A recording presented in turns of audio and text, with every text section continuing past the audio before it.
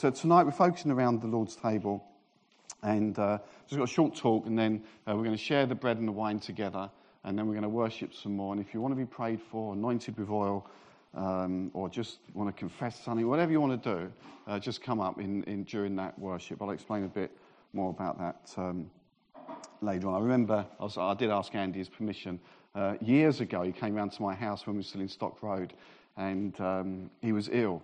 And he had something to do next day. We couldn't remember what it was. We had something to do, and he said, Smith, he said, you've got to anoint me with oil. So I said, okay. So I've got my best extra virgin olive oil out, and it's quite a big bottle. It wasn't the cheap stuff. And anyway, we did it. We prayed. And so I just, when I anoint with oil, I just do a sign of the cross, and, in the name of Jesus. He said, I feel like you've got to pour the whole bottle over me. It's a true story. I thought, it's £5, and he's a lot holier than me, I can tell you. And anyway, we did it. And he reminded me it was all over the carpets. I can't remember what happened with us after, but it probably wasn't good. And so I got the bottle, and it just went all down him, and it was actually a real moment, wasn't it? And I thought, I don't know if he was being a bit crazy. The next day he rang me up. He said, Smithy, he said, it's all gone. He was healed. There's nothing magical in that.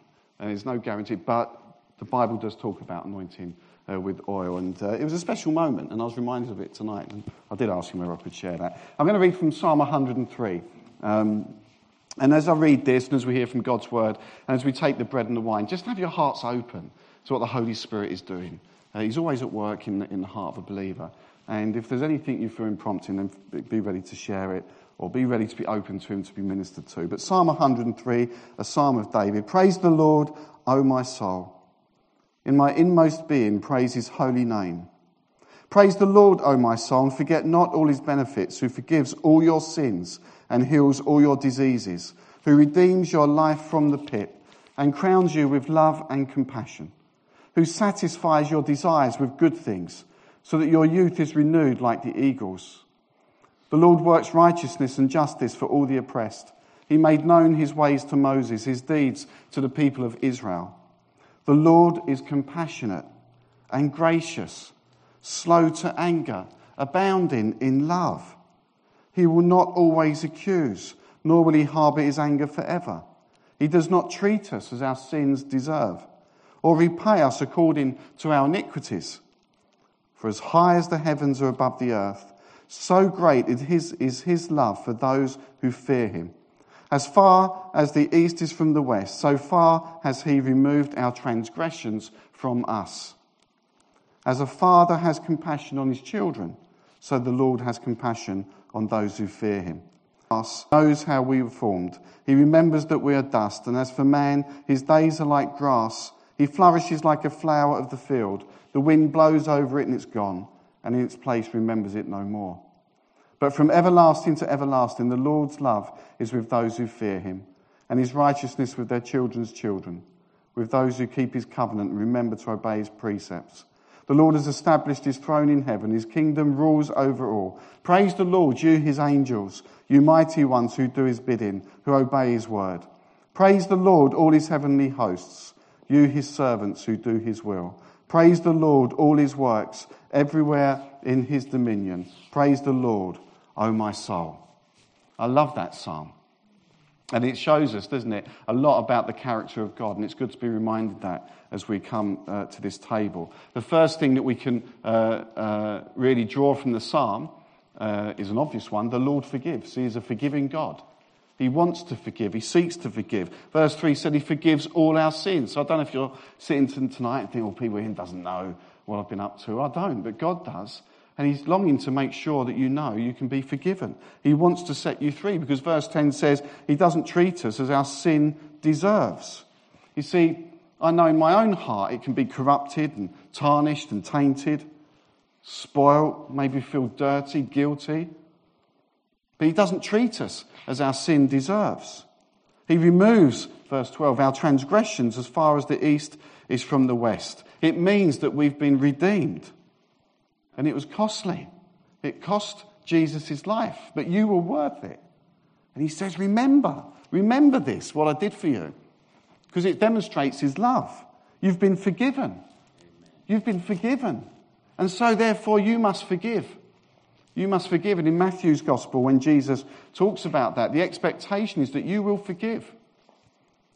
Forgive us our sins as we forgive those who sin against us. If you don't forgive, it's a sign of the Lord's forgiveness to you that you're able to.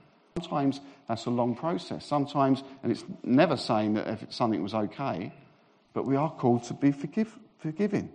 And I think, we was on a course yesterday actually it came up, but I know in my ministry that's a major stumbling block for a lot of people. And it's been a stumbling block for me in my life. There are times when people have hurt me, but it's really best to keep short accounts because actually it does you more damage than them.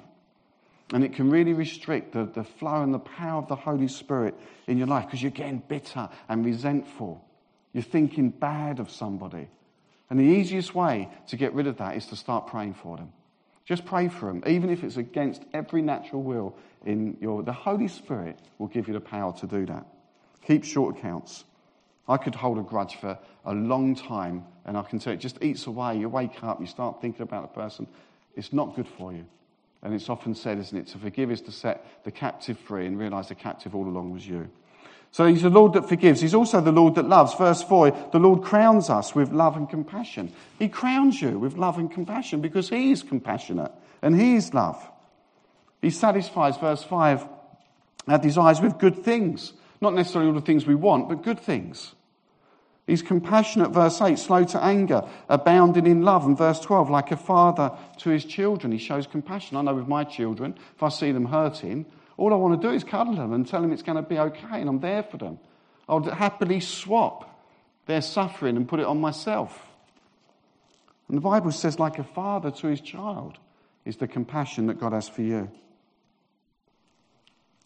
And we've got to get on with it. The Bible says here that life is short, verse 15. Days are like grass. And 16, the wind blows and it's gone. Our days are like grass. The wind blows, it's gone. You could get depressed about that, except we're going to be with him for eternity. But it does give me a sort of, when I read that, I thought, well, I've got to get on with it. I don't want to waste this life, these opportunities that God has given me. So think about your week that's past and think about your week ahead. And think about your actions. Would they reflect? Verse 4 said, the Lord has crowned you with love and compassion. Go out and wear the crown. Be loving, be compassionate, be different. Christian life's a journey. And we're told to encourage and to love and to forgive. And actually build up people. You know, one of the fruits of the Spirit is kindness. We need more kindness in the world. People are so quick to judge and condemn. And even in the church, you know, we can do that, but that's not of God. And because of all these things, last point, therefore, we praise the Lord, which we've been doing. The worship was, you know, really powerful. Could have just carried on, really, but anyway, never mind. It was really good. But when you look at the words used in the psalm, love, compassion, gracious, abound in love, all these things. So we have to praise the Lord. It's mentioned 6 times, verse 1, 2, 20, 21, 22. So as we come to communion, we want to ask God, the Holy Spirit, to increase those characteristics of God himself. Love, compassion, gracious, abounding in love. You're made in the image of God. You can do that. So let's get our hearts right before God. If there's any, it might be you've got unforgiveness. You want to come up after and we'll pray about that. Or it could be anything that God's doing a work in your life. We can lift one another up. It's encourage one another. Choose love. Choose not to be offended. It's a time to confess. And it's a time to receive from God, who longs to give good gifts to his children. And what a powerful name it is, the one who gives the gifts. Speak blessing over people and be blessed. Forgive because God forgives you. Love because God loves you. And sometimes in spite of yourself, and in spite of myself. And then we praise the Lord. Passionate, real and enthusiastic praise like we've just had. Fantastic. So as we come to communion, let's get our hearts right. I'll leave some space as I pray over the elements. But be ready to receive the bread and the wine. You can eat the bread as soon as you're ready after you've given thanks. We'll drink the wine together because we're people of the new kinds. We're people that don't go along to the pattern of this world. We're transformed by the renewing of our minds. We're not supposed to conform, so we're different. And a lot of that is shown in our character. And then we can praise the Lord afterwards. And while we're praising the Lord, then, as I say, I've got oil here. We're at Tom's here. We're around some elders here, or just a person next to you. If you want prayer, take that time. It's a time of ministry and prayer. we're just going to worship. It's in the context of worship. So we're not having any embarrassing silence and then you hear some footsteps and you think someone's coming up. It's not. They've gone to the toilet. It's just an open time of worship where God can minister. To be open. Be open to God. He longs to give power and send you out a better person than when you came in. So we'll have that ministry time. And if you want, we'll anoint you with oil. And there's nothing magical about it. It's just biblical. It's just biblical. It's what we're told to do. Father, I thank you for your word. I thank you for that psalm. I thank you, Lord, it shows us your character of love, of graciousness, of compassion. Help us to be those people. And I pray, Lord, as we come to communion now, just in this silence, we'll bring those things before you that we know we need to, in full assurance of your forgiveness and your love. Thank you, Lord, that you are a forgiving God. You set us free from the power of sin, the penalty of sin, the corruption of sin.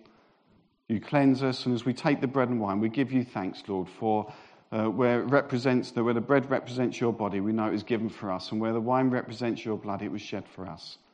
But it wasn't the end. We thank you, Lord, for the resurrection. We thank you defeated death, and therefore so do we, because even though we may die a death on this earth, we'll be with you forever. And we thank you for that assurance, Lord. So as we take this bread and wine, we do so with gratitude. And I pray you'll bless your people, that you'll nourish them spiritually, emotionally. Pray them you'll fill them with your spirit again, Lord, to send them out into the world. We thank you for the bread. We thank you for the wine. We know it cost everything. In Jesus' name, amen.